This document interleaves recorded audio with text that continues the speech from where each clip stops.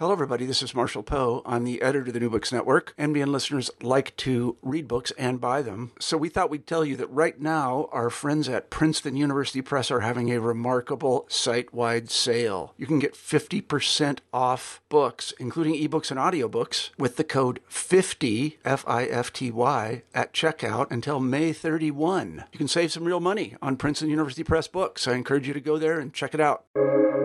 Welcome to the New Books Network. Welcome to New Books in Philosophy, a channel on the New Books Network. I'm Malcolm Keating.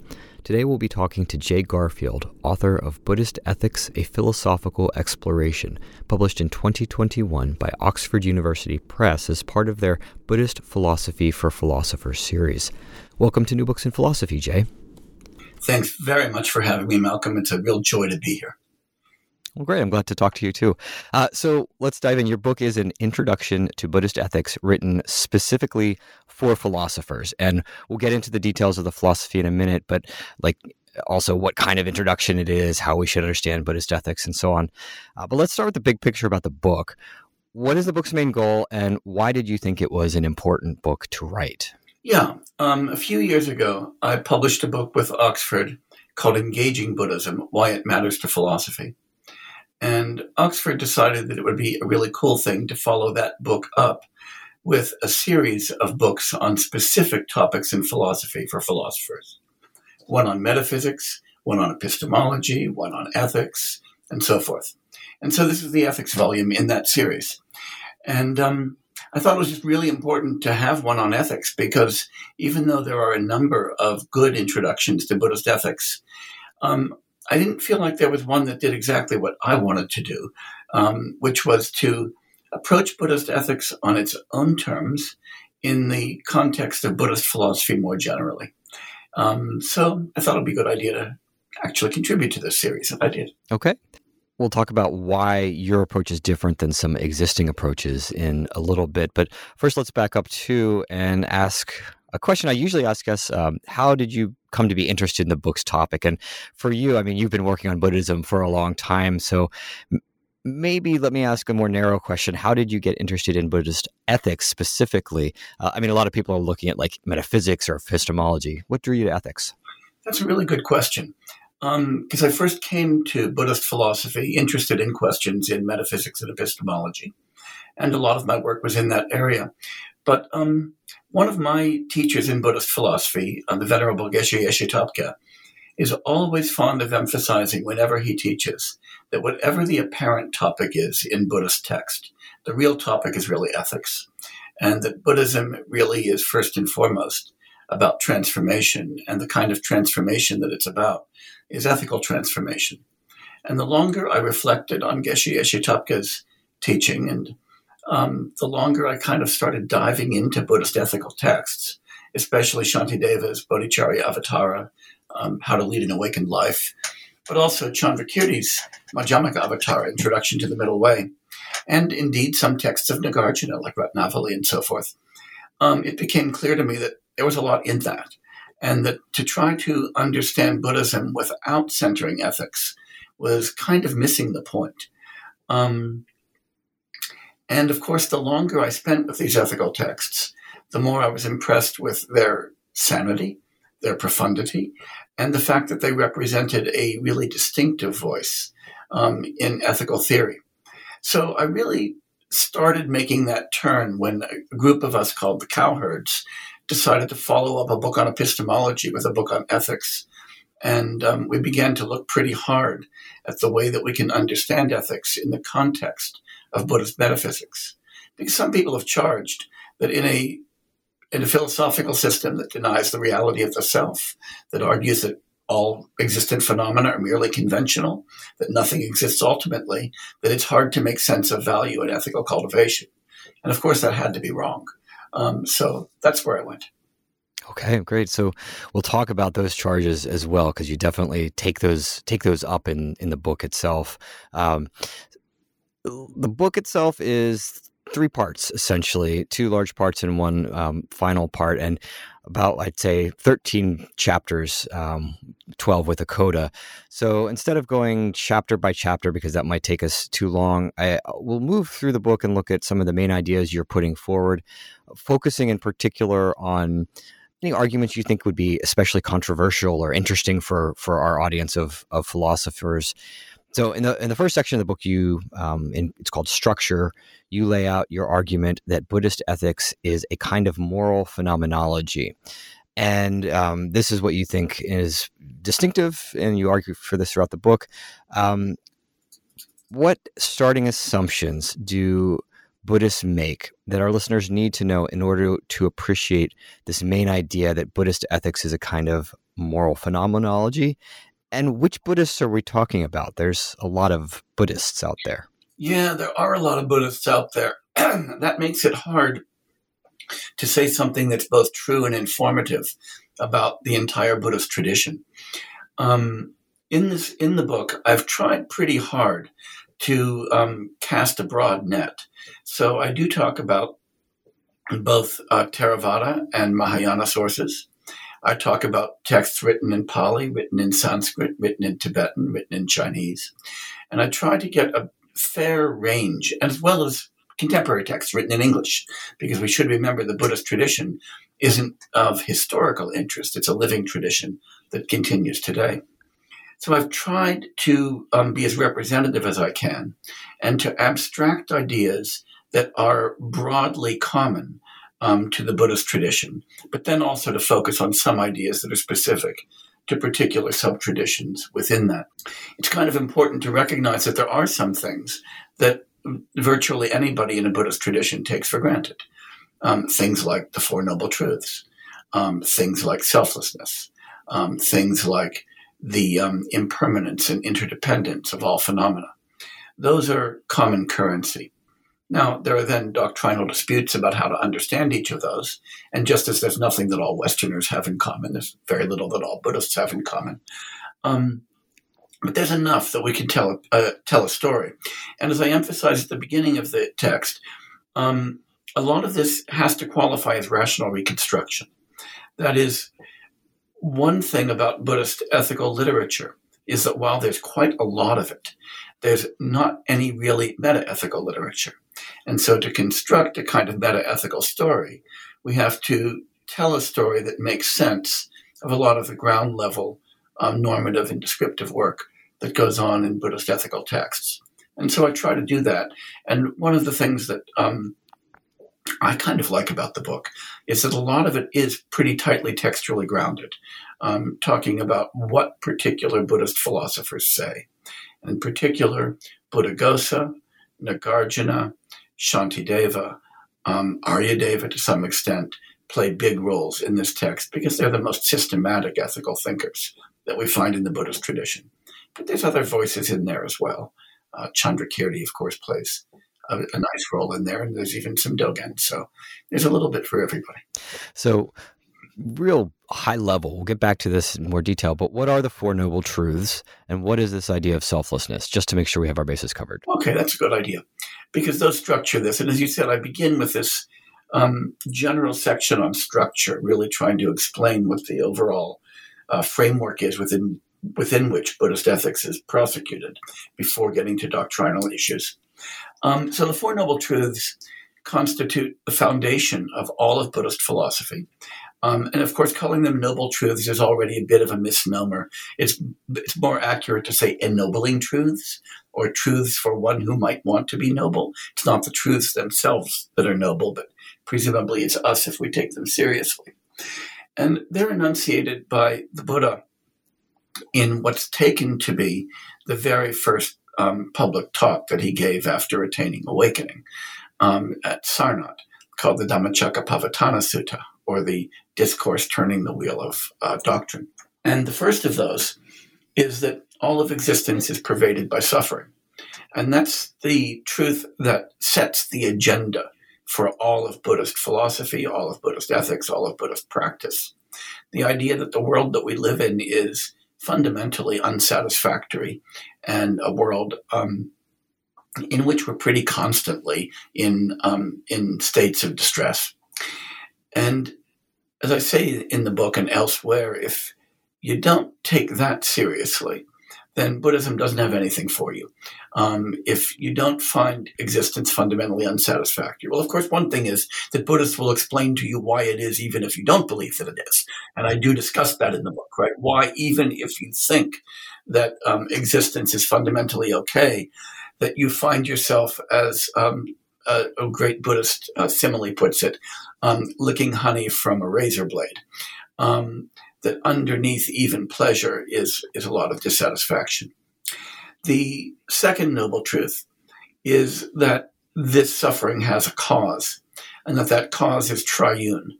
The immediate proximal causes of suffering on this view are attraction to things we can't have and aversion to things that we're forced to have. So attraction and aversion are the proximal causes.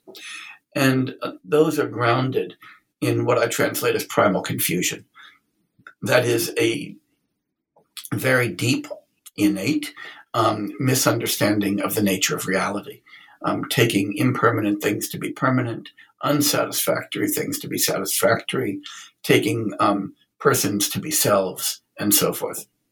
The third noble truth is that since there's a cause, if you're able to eradicate that cause, to eliminate the attraction and the aversion by eliminating the primal confusion, of course, that's why philosophy is so important in Buddhism, then you can eliminate suffering. And the fourth truth is the Eightfold Path, which sets out the domains of concern and the domains of cultivation within which one should operate in order to eliminate the causes of suffering.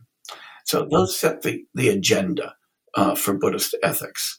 And if we think about what Buddhist ethics is doing, as you pointed out, I characterize it as a kind of moral phenomenology, because that the most fundamental root of the suffering that characterizes existence is primal confusion.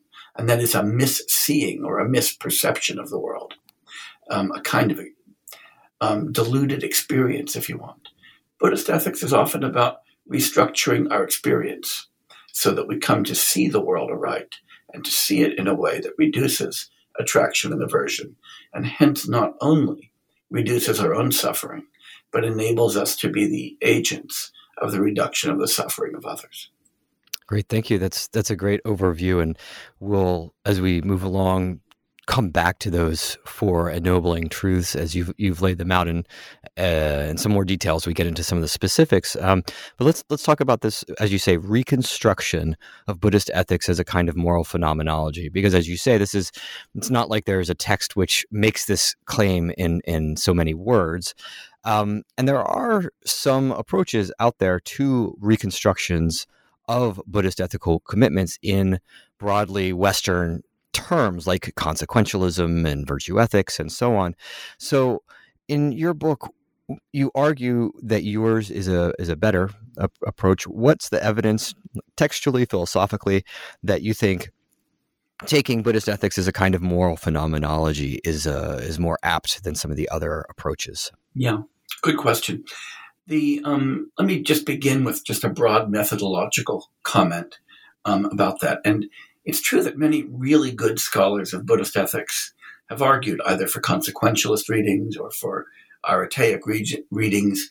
There's even a recent reading as deontological.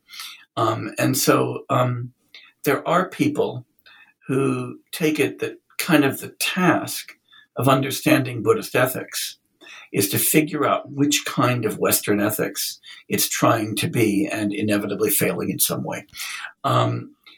And I think that if you just think about it from a methodological perspective, you can see that that's probably the wrong way to understand the tradition.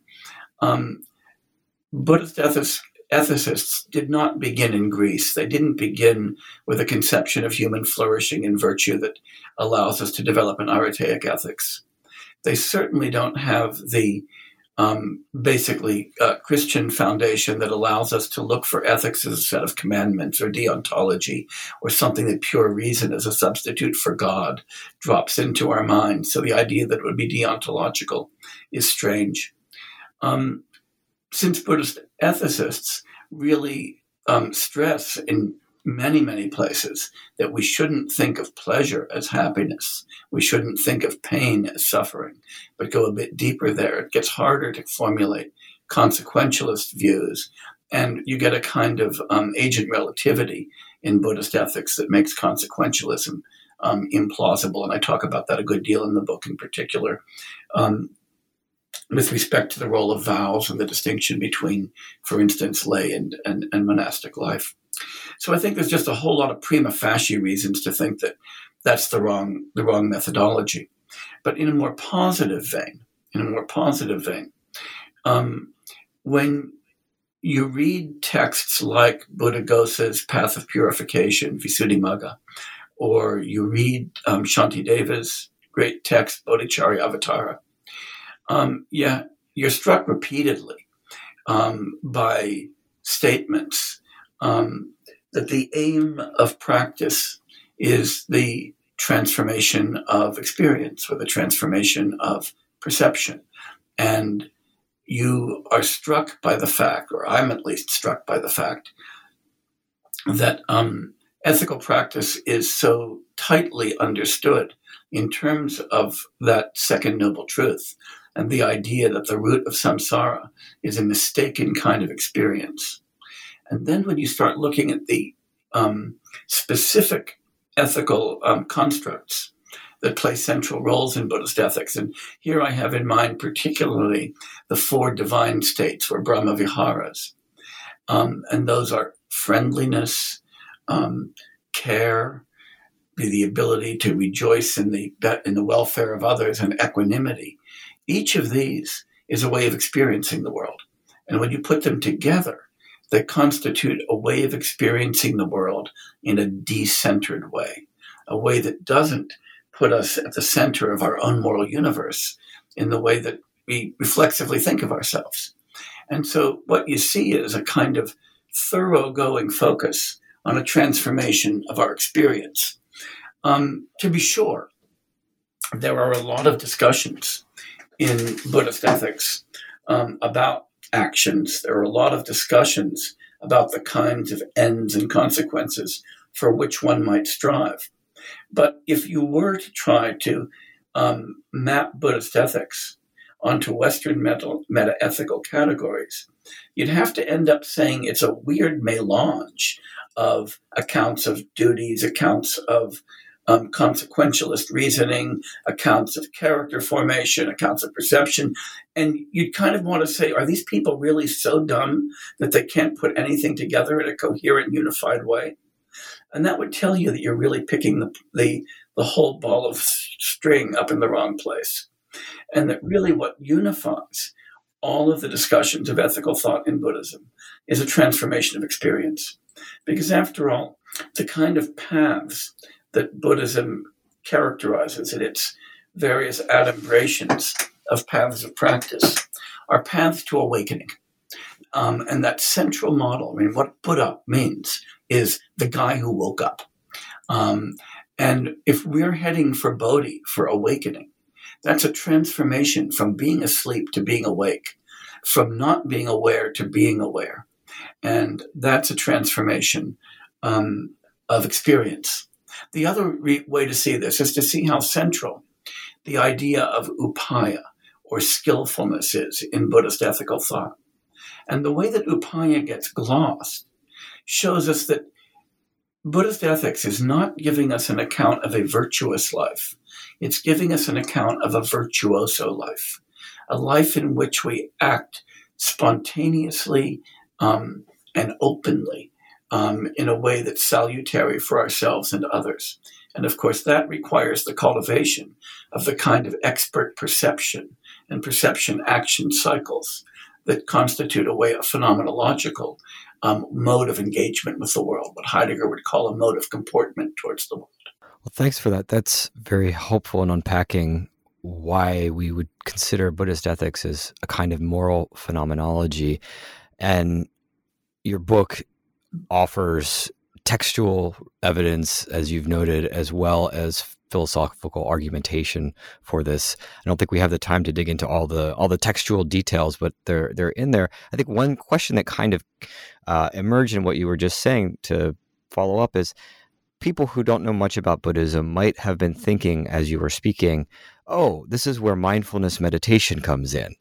And this is something that you sort of briefly talk about in the book and kind of set aside a little bit. Do you want to say something here about what Western listeners should and shouldn't be understanding at that juncture? Yeah, this gets complicated quick. It is true that on the Eightfold Path, a perfection of meditative absorption or practice of meditation is really important. And when we look at the adumbration of the Bodhisattva path, for instance, one of the perfections we're looking at is a perfection of meditative stabilization, absorption. And we're also looking at a perfection of something that gets often called mindfulness. But we have to be really careful here. The word mindfulness is an English term. It's not a term in any canonical Buddhist language. So it's trying to translate some Sanskrit or some Tibetan or whatever, but typically some Sanskrit. And the two Sanskrit terms, as you know, that it's translating in different places are smrti or samprajanya. And smrti is a term that's got a kind of different semantic range than the English term mindfulness. Its primary meaning is memory or recollection or calling to mind. So that when people in the contemporary mindfulness industry talk to us about maintaining focus on the present moment and not worrying about the past or the future, that ain't what smrti means, right? Smrti means remembering your vows, remembering your commitments, remembering what's important, remembering what your goals are. It's not about focusing on the present moment. The other term is samprajanya, which means something like introspective vigilance, the ability to hold something firmly in mind once you've got it. So it's the absence of wandering, if you want. And you might say that mindfulness is translating the combination of these two or something like that. But even then you get it wrong. Because in the Buddhist context, each of these has a determinate ethical valence. When we talk about cultivating smrti and samprajanya, it's not like remembering your laundry list or your grocery list. It's not about maintaining focus on the itch in your toe. The things that we're calling to mind are specifically ethical, have specifically ethical content, have specifically metaphysical content. And we're calling to mind what we know about ourselves, what we know about others, what we know about what conduces to suffering and what conduces to happiness and what we've resolved to do. And we're holding those things in mind. So if we're talking about mindful sex or mindful snipers in the military, none of that has any connection whatsoever to what these terms mean in a Buddhist context. So because the English term mindfulness, has been so hijacked by the mindfulness industry, and I don't have big objections to that. If we want to use techniques that are derived from or loosely inspired by Buddhist texts and practices to relieve stress, to control pain, to make people happier, all to the good. And if Buddhism and its techniques can contribute to that, that's way cool. But when I'm writing about ethics, I don't want to be using terms that have got those resonances. So I prefer to focus on sticking to either the original Sanskrit or to my own terms to mean something like calling to mind or introspective vigilance that are a little bit more specific and a little bit more faithful to what's going on in those texts. Great. Thanks. That's helpful. So one of the challenges then seems to be you've got this idea of moral phenomenology where what you need to do is transform your way of seeing, of experiencing, understanding the world. But it seems like Buddhist ethics is in this metaphysical context of what we might characterize as determinism. There is no free will, someone might say. And if there's no free will, And we are all, as you've alluded to, interdependently connected, this idea of pratitya samutpada. How can we be responsible morally for our actions or attitudes or even our seeings? This is a challenge for Buddhists, correct? It is, and it's a fundamentally important idea. And if you start out with a lot of very familiar and maybe even instinctive ideas about what action, agency, and responsibility look like, then things look really problematic.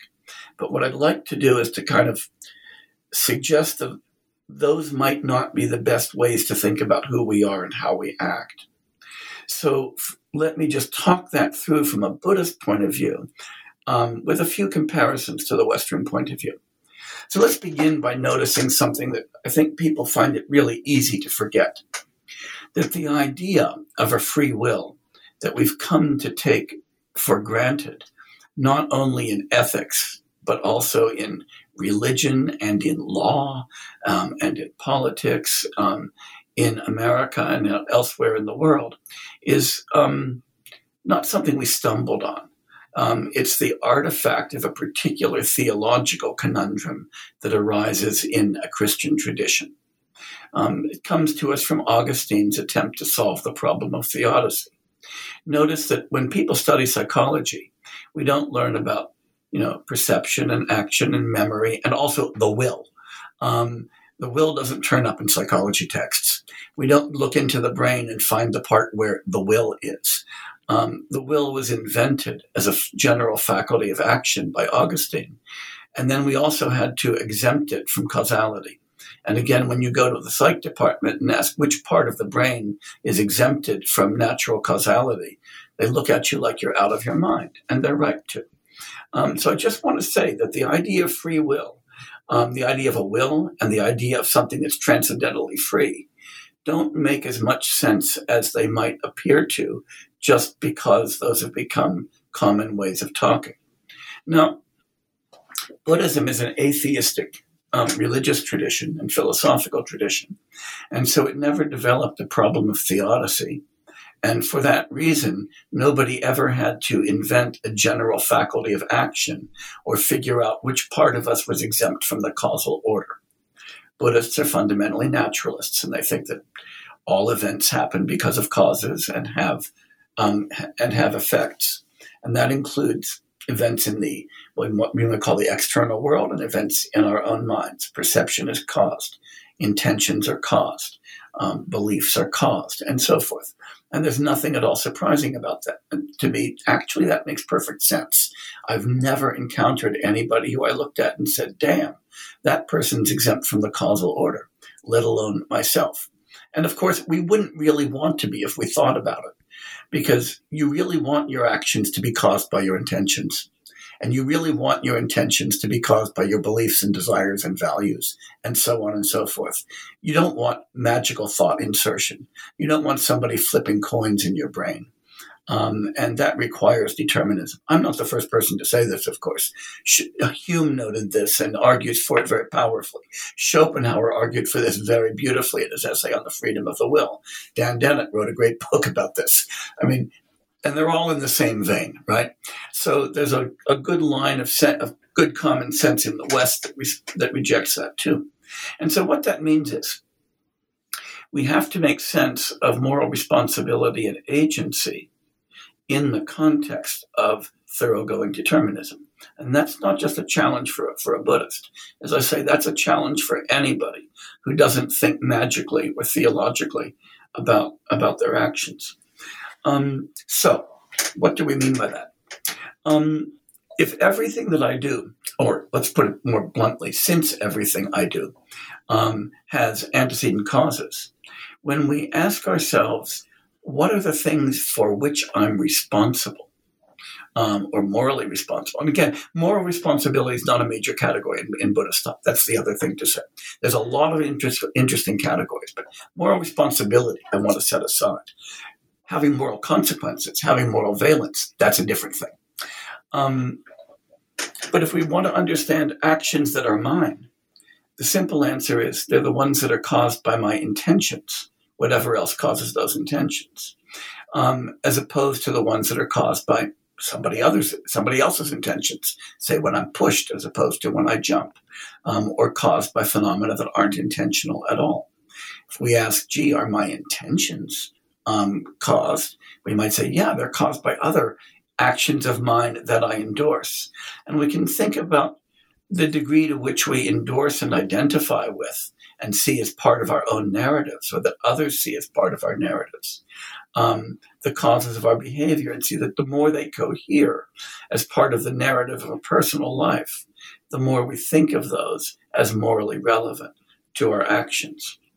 A way to put this is that when we're interpreting events as actions, and interpreting events as motives, and interpreting events as desires, we're effectively engaged in a hermeneutical enterprise.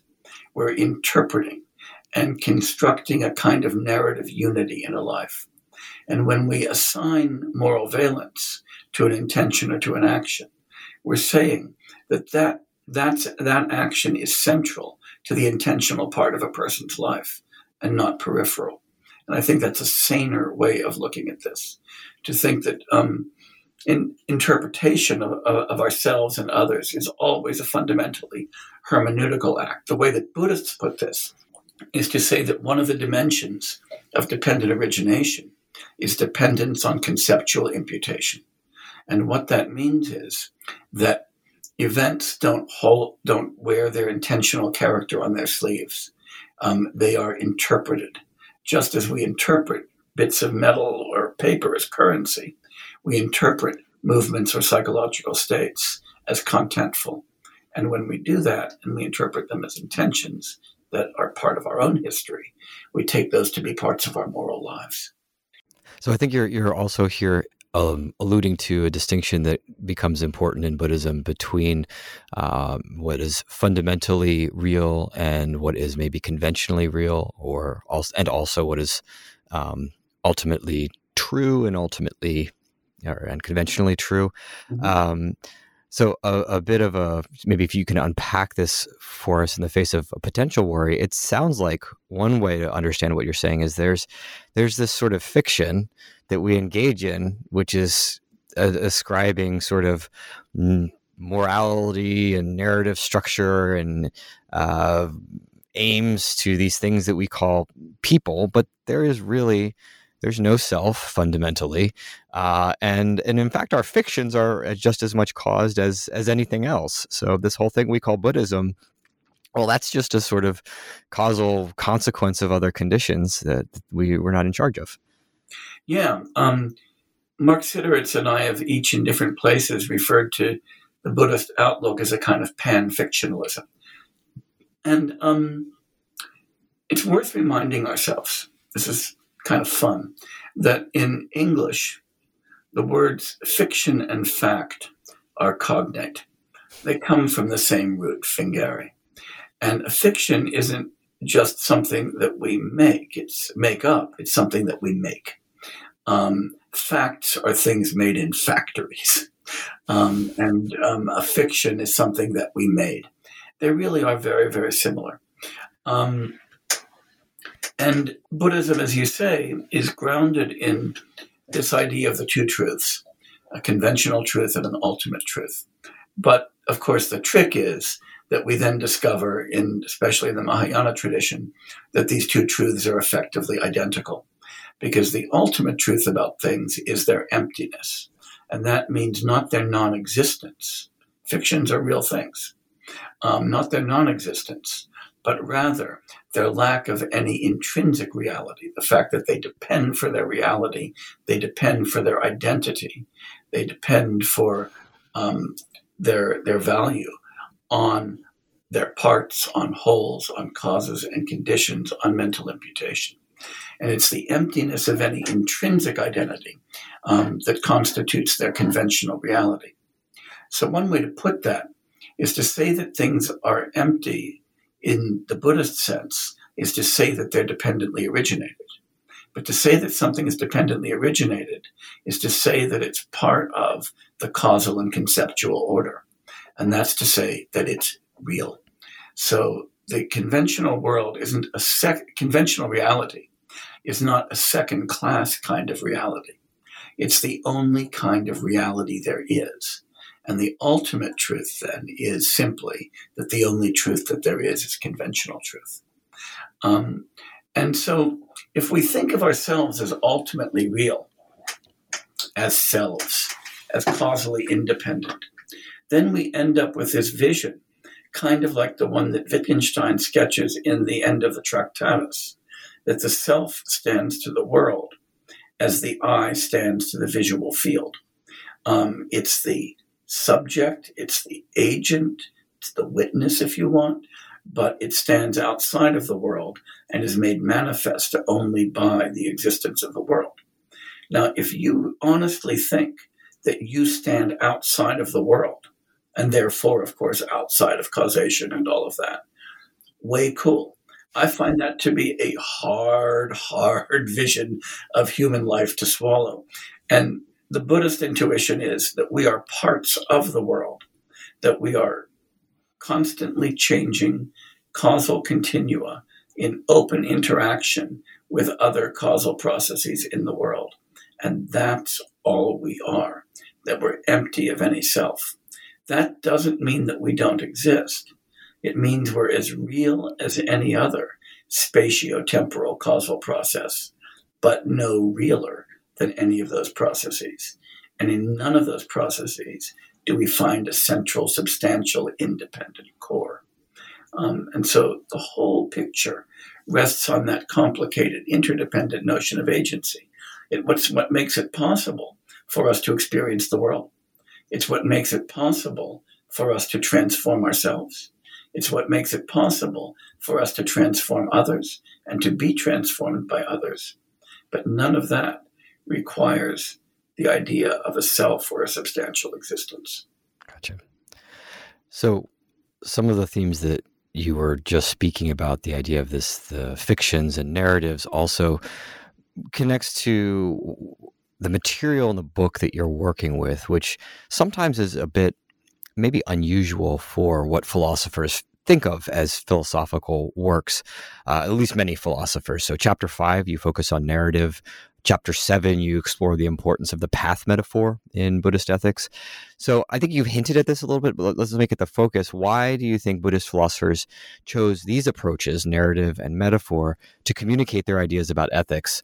And then help us with what that helps us in terms of what their ethical commitments are. Good. Narrative is, in fact, the medium through which most of Buddhist ethical discourse is conducted. Not all of it. There are ethical treatises like some of the ones I've mentioned. But if we look at the corpus of the Vinaya, the monastic discipline code, it's almost entirely narrative and it's almost entirely ethical. And then there's a lot of paracanonical Buddhist work, including Jataka stories and so forth, that are explicitly narrative and that are developing moral ideas. Now, there's a bunch of reasons for this, and they're interlocking. One reason is that Buddhist ethics is fundamentally particularist, which is not surprising since Buddhists are nominalists about universals, and since we don't have this kind of overarching moral theory here, but rather simply a kind of vision of transformation. And because they're particularists, the view is that moral judgment begins by considering individual particular situations, learning how to see them and to respond to them, and then learning how to generalize from there. But learning that any generalization is defeasible and that particular cases almost always constitute counterexamples to universal rules. So, for instance, if we look in the Vinaya, we get these wonderful sequences of narratives where you'll get a narrative. Well, let me take an example that I use in the book. A story that's told about, how it's really not a good idea to ordain little kids and the trouble that you get into when you ordain little kids. And at the end of that, the Buddha says, so here's a rule. You don't ordain anybody under the age of 15. That is immediately followed in this literature by another story that talks about a bunch of little kids who, if they don't get ordained, are going to end up being orphaned or trafficked or something like that. And they get ordained and everything works out right. And the Buddha says, yes, it's a really good idea to ordain kids as long as they're old enough to drive off crows, which means about 3 or 4 years old.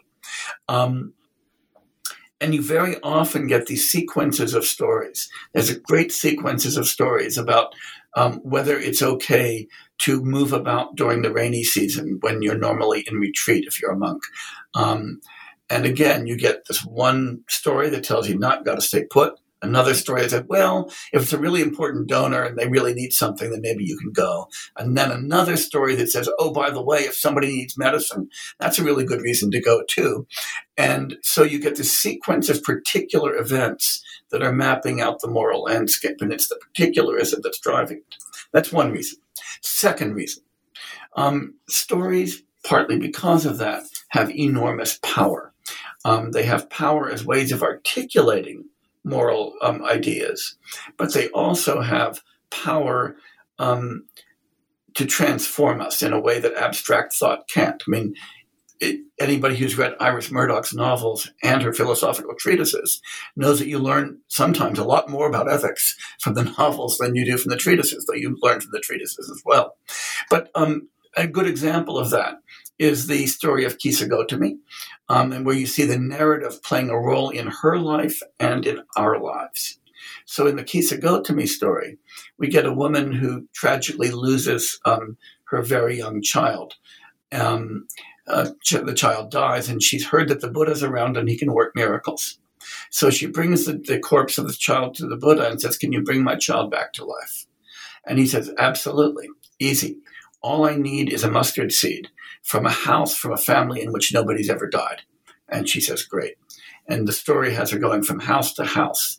Has anybody ever died in this house? Yes, I'm sorry, I can't get the mustard from you. Anybody ever died in this house? Yes, yes, yes. And at the end, Kisa Gotami has the realization, death is all over. Everybody has suffered the way that I do. Now, if the Buddha had just said to her, listen, lady, everybody dies and everybody suffers, get over it, that would not have been a skillful way to perform moral education. But as she worked through her own narrative, she came to a realization that somebody saying, get over it, everybody dies, couldn't do. But moreover, when we read that story, we experience the anguish of Kisa Gotami, and then we experience the gradual realization as well. And the narrative has a power for us that a bumper sticker that says everybody dies, don't mourn, isn't exactly going to have.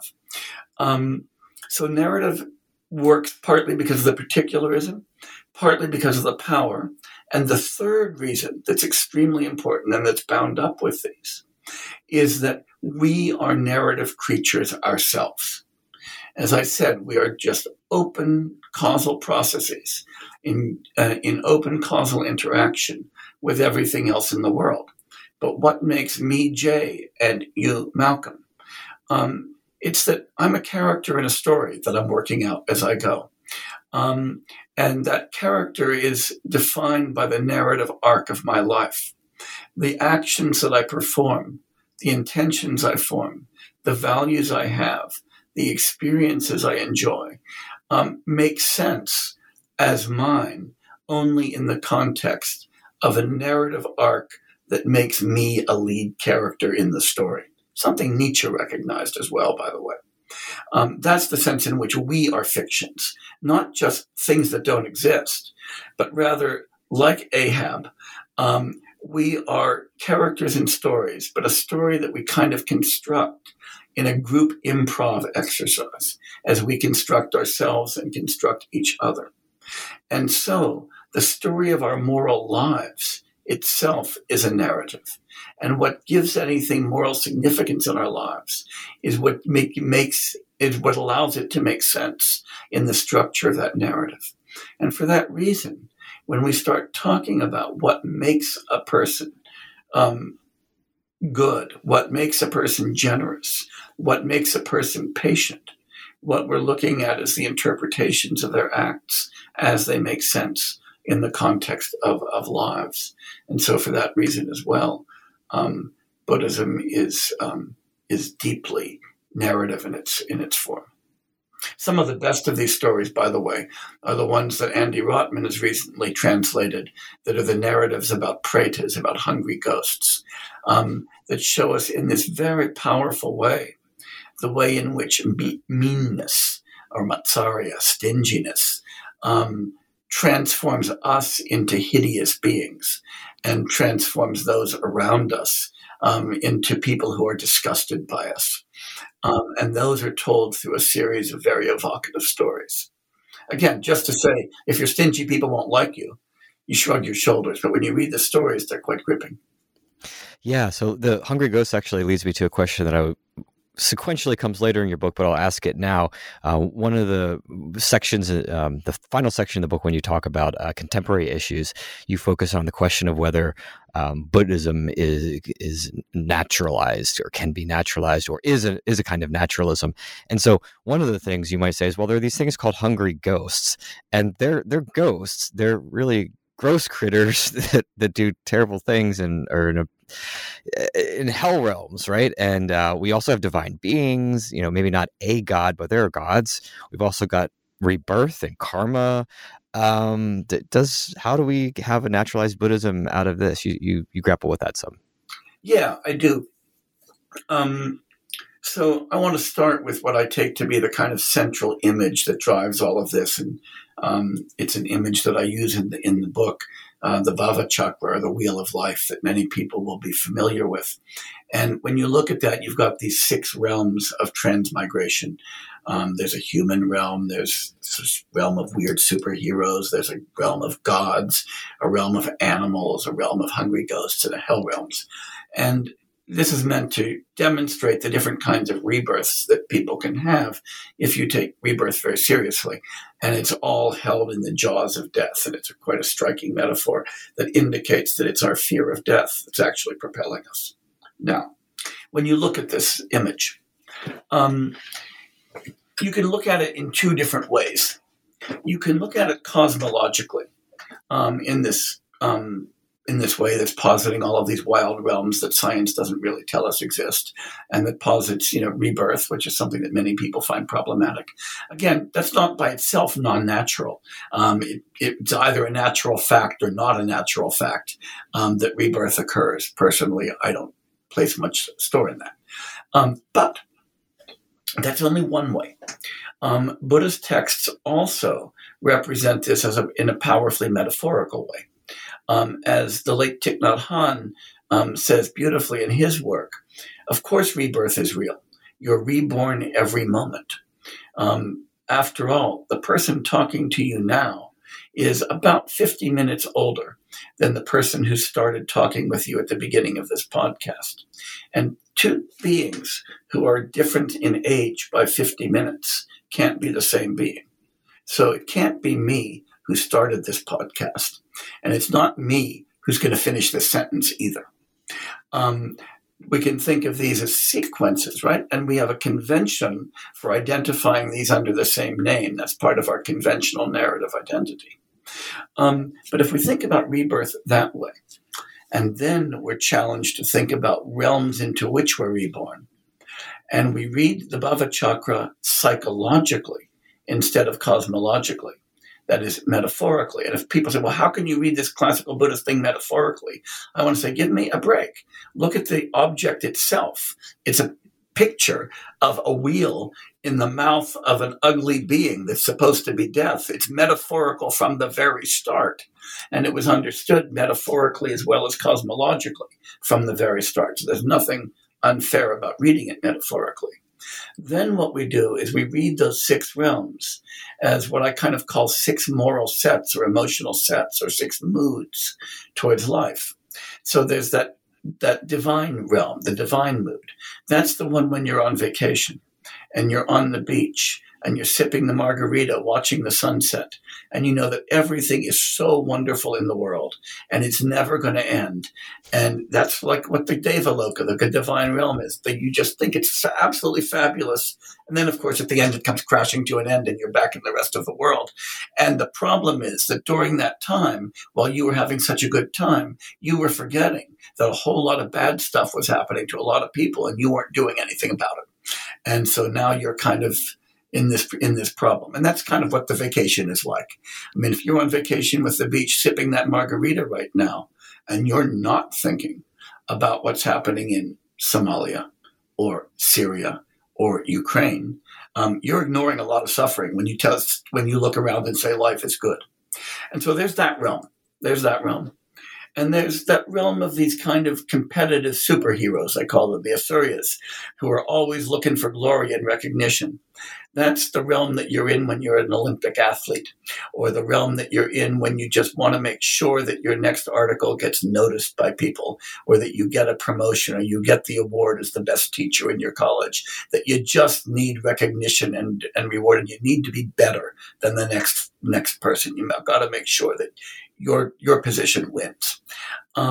That's that realm. And we're often in that realm, just like we're often in the Devaloka. There's the animal realm. That's the realm where you kind of are reactive instead of responsive, where you snap at people, where you behave like a beast.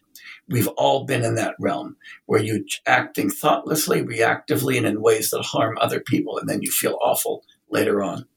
There is that hungry ghost realm. The hungry ghosts are these beings with gigantic bellies and tiny mouths. And whenever they approach water, they're really thirsty and it turns into pus and blood. And they approach food and it turns into shit. And the thing about the hungry ghosts is that they're completely needy all the time. Nothing they get is ever enough. And because they're so needy and can never get anything, people just see them as grotesque and shun them.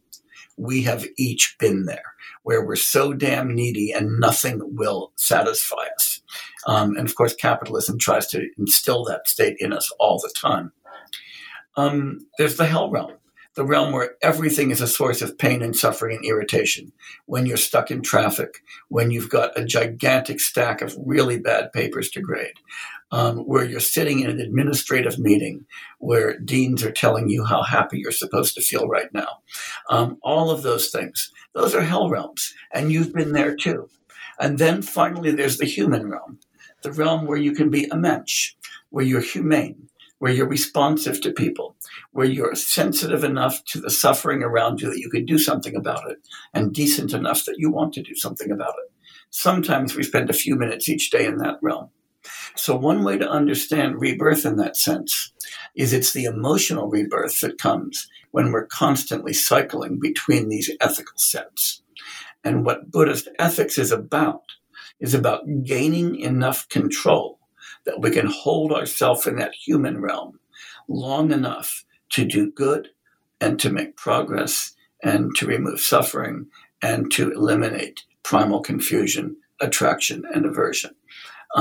Now, when you look at it that way, nothing I've said is inconsistent with anything that is naturalistic. And if we turn to karma, as you also mentioned, all karma means is action. And derivatively, as a contraction from karma phala, it means effects of action. So it means actions and their effects. And it means that what we do has effects and that what we are is the consequence of stuff that happened before us. If you don't believe that who you are is the consequence of what happened before right now, you're out of your mind. And if you don't believe that your actions have effects with regard to who you're going to be next and what you're going to be like next, you're also out of your mind. And so again, if we simply think about karma in that very straightforward, reduced way, instead of some cosmic bank account, then there's nothing non-naturalistic about that construct either. So I see Buddhist ethics as providing a beautiful way of naturalizing ethics as well. Great. So we're getting close to time here, but I do have one quick last question that I want to ask you about what you just raised. If you think you can answer it at a high level, we'll see. You mentioned capitalism in your discussion just there. And that seems like a sort of political, social issue. Are Buddhists concerned about that? I mean, aren't they mostly concerned about individual people, monks, let's say, attaining enlightenment?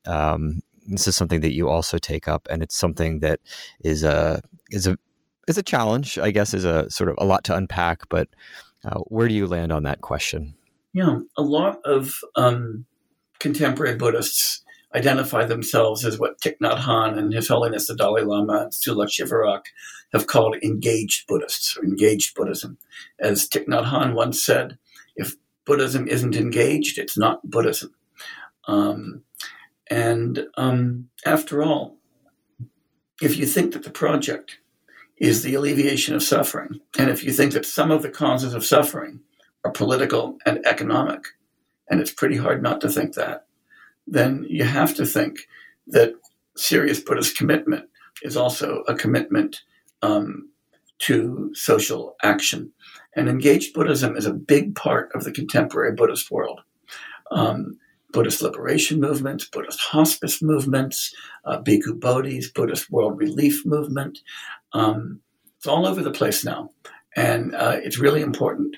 And people who argue that Buddhism should be fundamentally disengaged forget that those four central moral ideals in Buddhism include care for others, include friendliness towards others, include taking pleasure in the happiness and success of others, and an impartiality with respect to others. And I think a lot of Buddhist analyses of social and political organizations are very astute.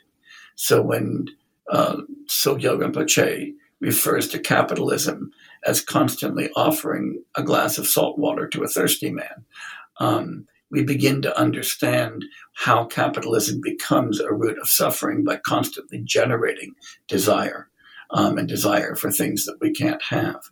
When the Dalai Lama points out that an enormous amount of war and strife is caused by people regarding others as enemies and not friends, we see that Maitri, or friendliness, could be a pretty damn good thing to cultivate.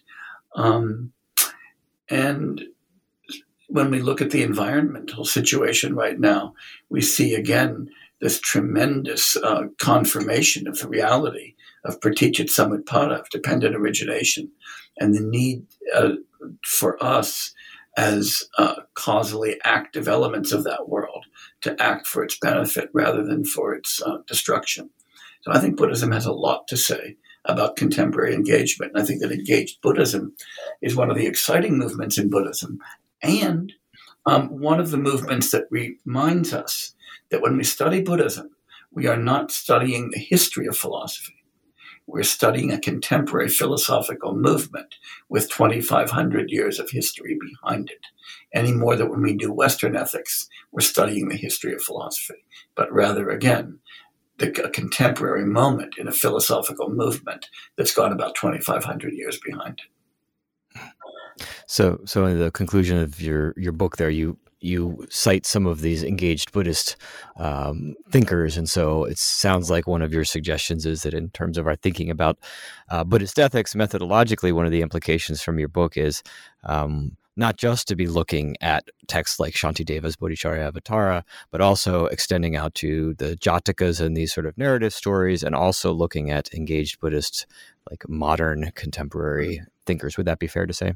Absolutely, absolutely. If you ignore what contemporary Buddhists are writing, then you're treating Buddhism as a museum piece.